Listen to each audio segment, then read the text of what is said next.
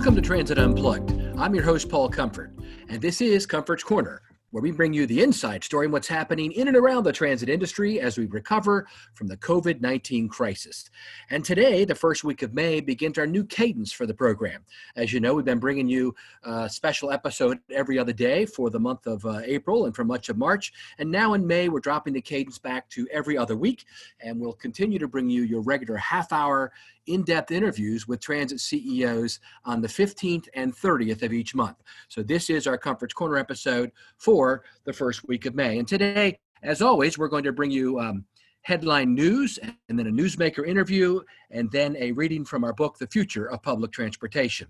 And now for our headline news. Many of you may have seen pictures of the New York Governor Cuomo out helping to clean the buses this weekend. Smart move on his part, I think. His popularity rating, I just read today, is up to 77%. And he's showing that transit is an important part of the recovery from COVID. And in New York City, there was a story over the weekend in Politico talking about how subway riders are holding out hope for futuristic cleaning to restart the economy. But I wanted to read you portions of it because it does talk a lot about what everyone is talking about now, which is what's the best way we can recover from COVID-19, recover the ridership that we had. And folks, I think, know that on commuter services, it may take a little bit longer, but on the regular subways, the light rail or tram systems and the buses, can we get back to 70, 80% of our ridership as much of the country is opening back up this week here in the United States? So in New York, ultraviolet radiation robots that sanitize subway cars in a flash and nanoparticles that kill COVID-19 on bus poles and subway seats for 3 months nonstop after a single application. That's what people are talking about. And they're trying to, the MTA in Baltimore is trying to work, the MTA in New York, Freudian slip there, is working on how to woo riders back to the nation's biggest transit system once the pandemic eases. And for them, they're looking at all kinds of ideas. You'll recall that normally they would carry 5 million people a day on the transit system, the largest transit system in the country. And, many folks have said they were a central conduit for the spread of COVID-19. But the economy is working, the economy that people are wanting to open back up. And so there's concern, even among some of the former leaders of transit systems, like, get this, Dick Ravitch, the former MTA chairman, who was credited with saving the subway from financial collapse in the 1980s, said this in an interview this week, quote, "It's going to be a long time before I would let any member of my family into a crowded bus or subway," unquote. So I'll just leave that there and not make any comments. Officials are exploring the feasibility of taking the temperatures of some passengers before they enter the subway system. They're mining the experience of the global counterparts from Seoul to Milan, who are ahead of New York on the pandemic's trajectory. The MTA has begun applying a chemical compound to services in its subway and buses that authority officials say could continuously eradicate COVID-19 for up to 3 months. After a period of time, the MTA swabs the surfaces and sends the samples to a lab to determine if there are any microbes, germs, or viruses on them, said an employee who was requesting anonymity. The MTA has declined to identify the chemical. It says is it applied to each of its subway cars and about a quarter of its buses, except to say it's an antimicrobial biostatic compound. And I noticed that I got an email over the weekend from an airline who said very similar statements, that they were doing electrostatic application of microbial compounds. So maybe it's a similar thing that they're looking in air travel as well.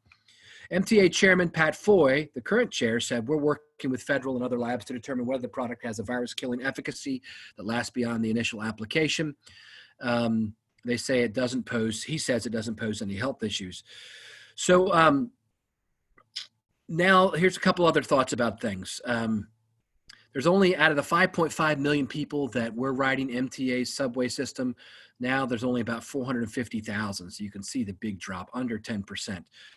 And the MTA finances are fare dependent. It's facing financial stress, just like a lot of transit agencies are.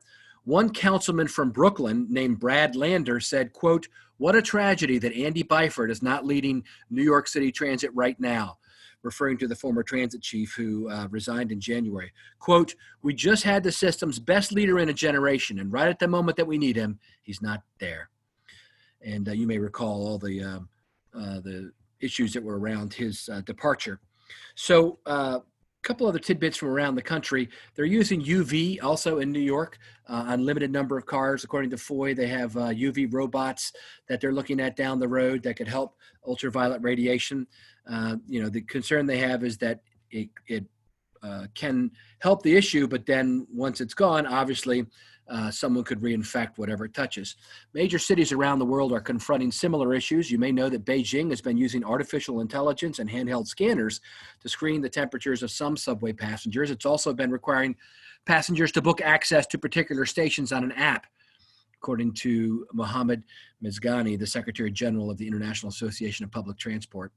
Seoul's metro has announced it will sanitize its vehicles, get this, 14 times a day. Cities are staggering work, and that's a good thing, right? I mean, that's what you're going to have to do, I think, is cleaning them more often and advertising. That's what I've been advocating. Advertising to the public that you are doing this on a regular basis. Also, get this, Milan is marking circles on its subway and bus floors to show riders how to stand at a safe distance from each other. Where they can stand, where they can, systems are trying to increase train and bus frequency to increase capacity and reduce crowding. France and Italy have both mandated social distancing on their transit systems, but it doesn't seem it's that feasible. Again, the head of our International Association of Public Transport says, I would say social distancing and mass transportation are not compatible. So interesting. In other news, a major transit system in Quebec, STL, is stepping up its bus service on May 9th in order to handle the gradual reopening of the economy. The bus service will be improved during the morning rush hour, and bus frequency will be increased throughout the day. They're hoping to provide the local residents with safe service adapted to their needs. And so they are starting to ramp up, and I'm starting to hear that around the industry. That systems are ramping up, and places like NJT, New Jersey Transit, are starting to make more testing available for its employees. And today, earlier this week actually, COVID-19 testing was made available in East Rutherford to all New Jersey Transit employees through an agreement with a local lab, and employees will be received at an appointment-only testing site.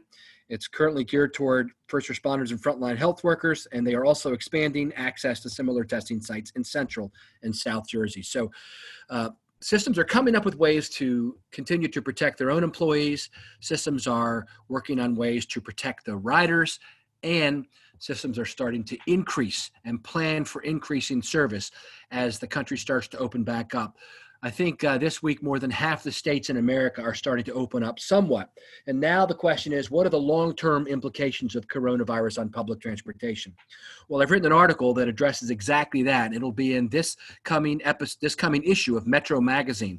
It'll be online on Thursday of this week. Make sure you take a look at that and let me know what you think about it. And again, thanks so much for being with us today on Comfort's Corner as we bring you what's happening around the industry with headline news and now our newsmaker interview on this issue of Comfort's Corner.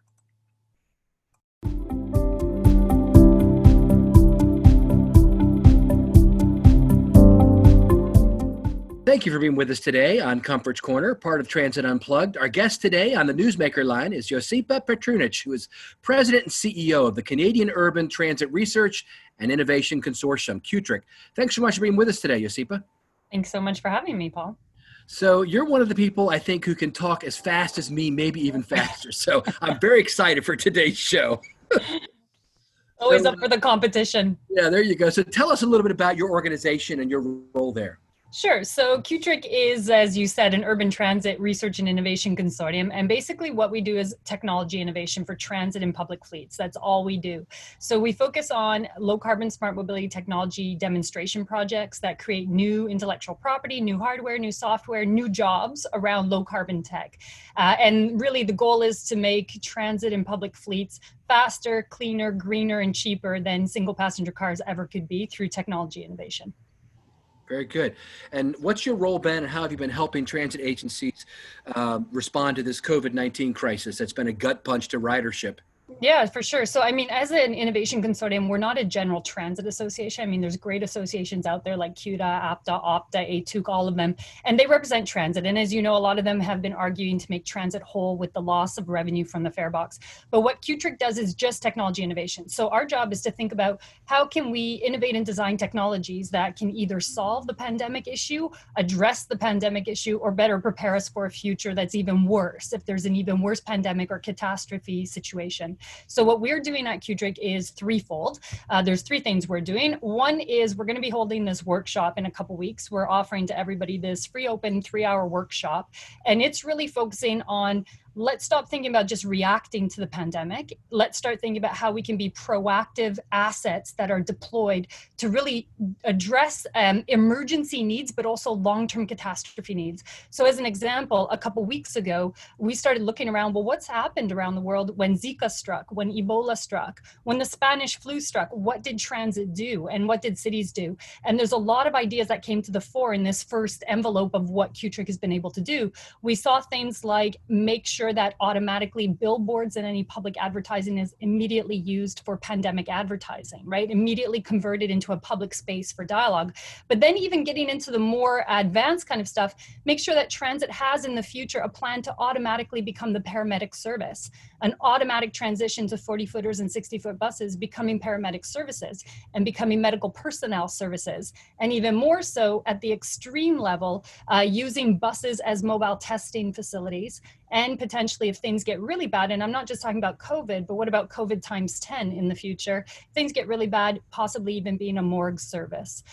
So at what point do we turn around and say, look, these are assets, these 40-foot and 60-foot buses or streetcars or subways, they are actually assets, and they could actually be used proactively to deploy and move people in a way they need to be moved in order to overcome the stresses of a pandemic or a climate crisis. So that's the first thing we've been doing, is focusing attention on not just the reaction, because associations are doing a really good job of that. We're thinking about what happens in a year, 10 years time, 30 years time, when COVID times 10 comes back with a vengeance, and it's even worse. So deployment plans around that.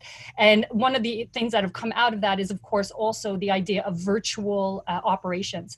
So is it the fact that we could design innovative technology plans that allow us to operate subways from our living rooms? Is that possible? And that's what we're going to be talking about in that workshop in a couple weeks. So that's the first thing we've been doing. The second thing we've been doing is looking at our membership base and saying, look, are there places where autonomous connected vehicles, data controlled vehicles, optimized systems, fleet deployment control systems can be utilized to move vehicles around in a way that is safe, or move people around in a way that is safe without exposing our frontline staff in the transit industry? So yes, there is. I mean, autonomous and connected vehicles have a lot of opportunity. And so we're looking at our membership base right now as part of our National Smart Vehicle Project, which was already looking to deploy autonomous connected vehicles across a number of cities in Canada. Is there a way that we can now put pandemic and catastrophe planning into that technology deployment, so that these vehicle systems are designed with communication standards so they can actually be deployed in pandemic scenarios? So those are the first two big things. And then the third big thing that we're doing in this situation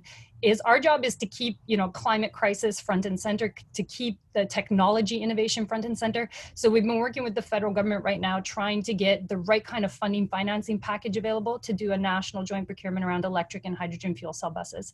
Because when money is tight and fares are drying up, people are looking at cutbacks. And we want to figure out a way to make sure that electric buses and fuel cell buses and all that great green tech still gets out the door despite COVID, and possibly as one way to create new jobs of the future. I think that thank you. That's a mouthful, and that's a lot of work you guys are doing.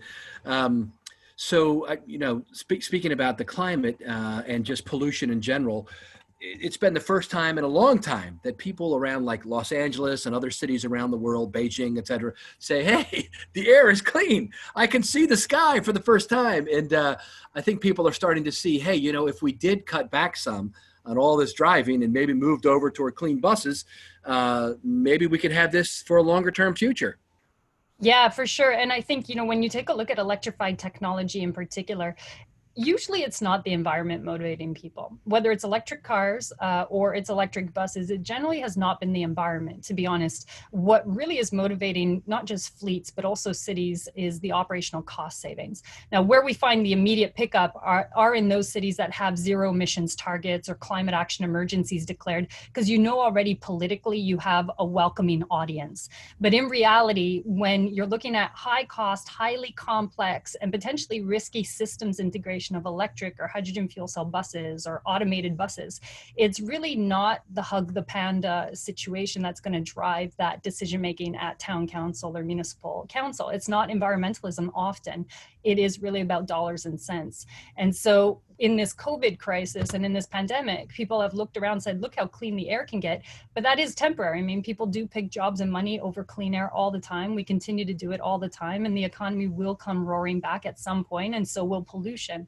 So we have to, certainly at QTRIC, our job is to make sure that those costs, those dollars and cents savings, the business case of electrification stays front and center, that does not get lost in the mix, because it's a great period right now for people looking at clean air and the removal of pollutants from their local city air.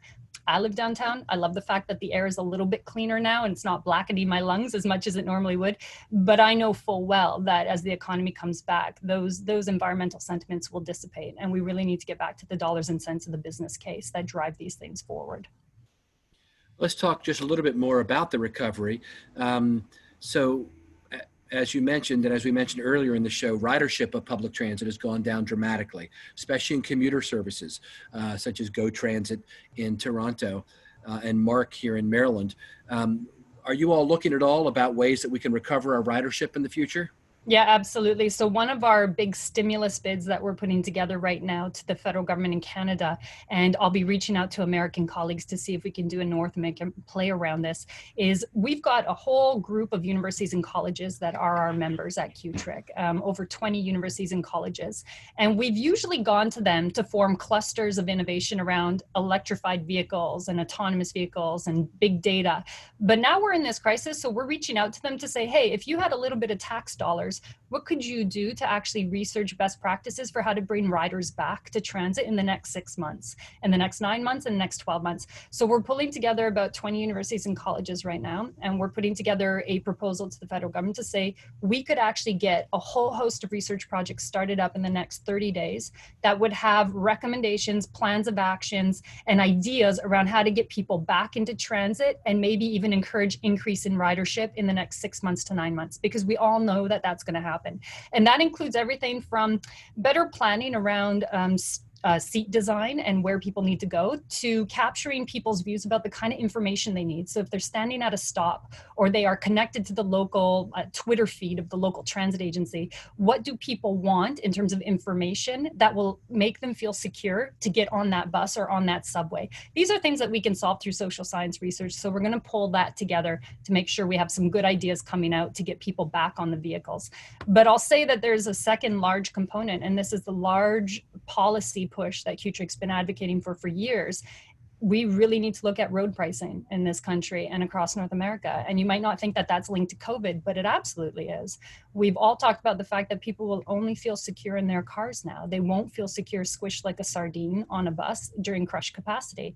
So if people start feeling more secure in cars than they do in transit, that means a really bad thing for congestion and road traffic and people getting into cars and people trying to buy cars and use cars rather than public mobility. The only way to balance that driver is to start pricing roads as one of the trigger effects to make people think again about getting into a car or buying a car for the long term. We really need to look at road pricing as a COVID mitigation strategy. We've always looked at it as a way to fund infrastructure and buses and technology, but we've never looked at it as a way to really trigger to people the signal that the long term is not the automobile. So we got to figure out the social science around helping people to get back on transit, and we have to figure out the economics of road pricing to keep them out of their cars. You'd mentioned earlier in the program that you have a big online conference coming up. Tell us a little bit about that and finally how people might be able to join it if they'd like to. Yeah, absolutely. So we, like everybody, had our annual conference planned for this year. And all we do, as I said, is low carbon smart mobility. So our conference is only ever focused on electric busing, hydrogen fuel cell busing, autonomous shuttles, and now big data for data optimization. And when this all struck, as you know, most conferences canceled. And my position is, look, we're an innovation consortium. If there's anybody who can innovate their way out of a pandemic, it better be us. Like, we better set the standard, because if we cancel and think it's too hard and sit down and cry, nobody will forgive us, and they shouldn't forgive us, because we're an innovation consortium. So we went on the hunt for how do we digitize it. And frankly, Qtrc is already a very digital team. We're distributed across the country. We're a very tech savvy kind of team. So we digitized it, and it's now fully launched and fully virtual platform. And folks can come to our website, which is www.qtrc-critique, which is the French acronym.org. It's very complicated website, so it's best if you just Google Qtrc and you'll come up to it. And you'll see that the conference actually has more content than we would have had we had it in person. So we're seeing a lot more pickup. Sessions are all about getting to zero emissions with electric, getting to zero emissions with hydrogen fuel cell, getting to autonomous connected shuttles for first kilometer, last kilometer, or first mile, last mile, depending on what side of the 49th parallel you're on, and big data for data optimization, tracking and logging all buses to optimize routes for GHG reductions. That's coming up. June 17th to the 19th, and the early bird rate's still open, so we really encourage people to participate. And really, one of the reasons of virtualizing it was people around the world can now participate and not have to get in an airplane to do it. So we know that it's a new platform for a lot of folks, but we're an innovative industry, and transit needs to be on the cutting edge. So I strongly welcome people participating to show that they are part of the innovation solution. That's great. Josipa Petrunic, Executive Director and CEO of the Canadian Urban Transit Research and Innovation Consortium. Thank you so much for being with us today as our guest on Transit Unplugged. Thanks so much, Paul.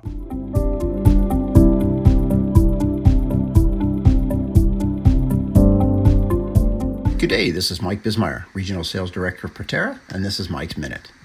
As you know, we typically talk about random acts of kindness, mentorship, leadership, and other attributes with the hopes that it will inspire you to pay it forward this week. Well, I'd like to call it an amazing initiative this past week by the employees and their families of TTC and Go Transit in Ontario. They decorated vehicles that paraded around Hospital Row in downtown Toronto as a salute to the healthcare workers. Employees and their families created signs, posters, and carried out the decorations to provide a heartwarming salute that I'm sure was appreciated by all. I think it was another message of the power of people coming together. It also reminded me of one of the great mentors I had when I was struggling with a decision early in my career. And I remember him saying to me, Mike, the key to every tough decision is understanding how it affects everybody else but yourself. Then you'll make the right one. I think as we move through this pandemic, we see the power of our decisions and the power of people coming together for the greater good of everyone but themselves. Keep kind, keep safe, keep listening. Have a great week.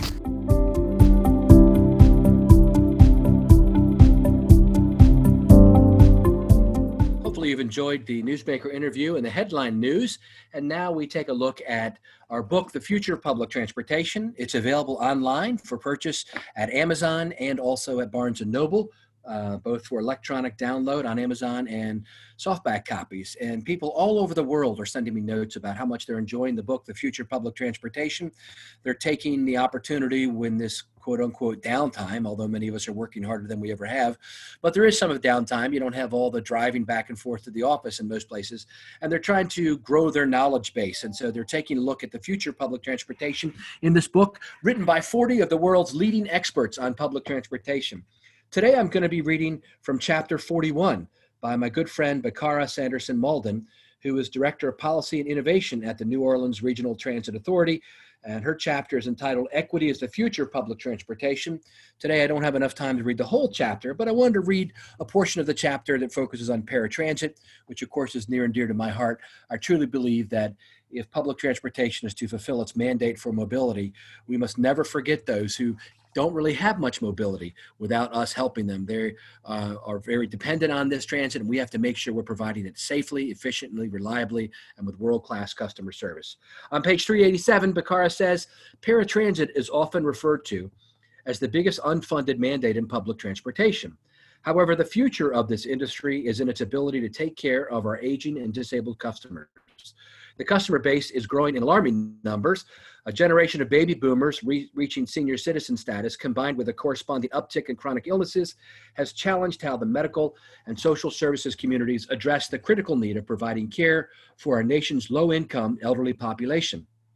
In a similar way, persons with disability are desiring and demanding in great numbers the ability to lead full and productive lives. Without adequate access and transportation, this is simply not possible. This crisis of sorts has greatly impacted by our industry's ability to design transportation networks that are accessible by both seniors and persons with disability. She says currently 3.6 million individuals do not access medical care because they experience transportation barriers. And that's from a study called Stanford Social Innovation from a few years ago. Nationwide, this is the third leading cause of missed appointments. Transit agencies have a great opportunity to serve this population in non-traditional ways, including brokering non-emergency medical transportation to access additional funding from sources outside of traditional FTA programs. She says, during my tenure as executive director at the Birmingham Regional Paratransit Consortium, we began to explore direct partnerships with medical providers to close the missed appointment gap. During that 6-month pilot period, missed appointments were reduced by 30%, and our overall ridership went up by 15%. Technology also plays a large role in providing access for seniors and persons with disabilities.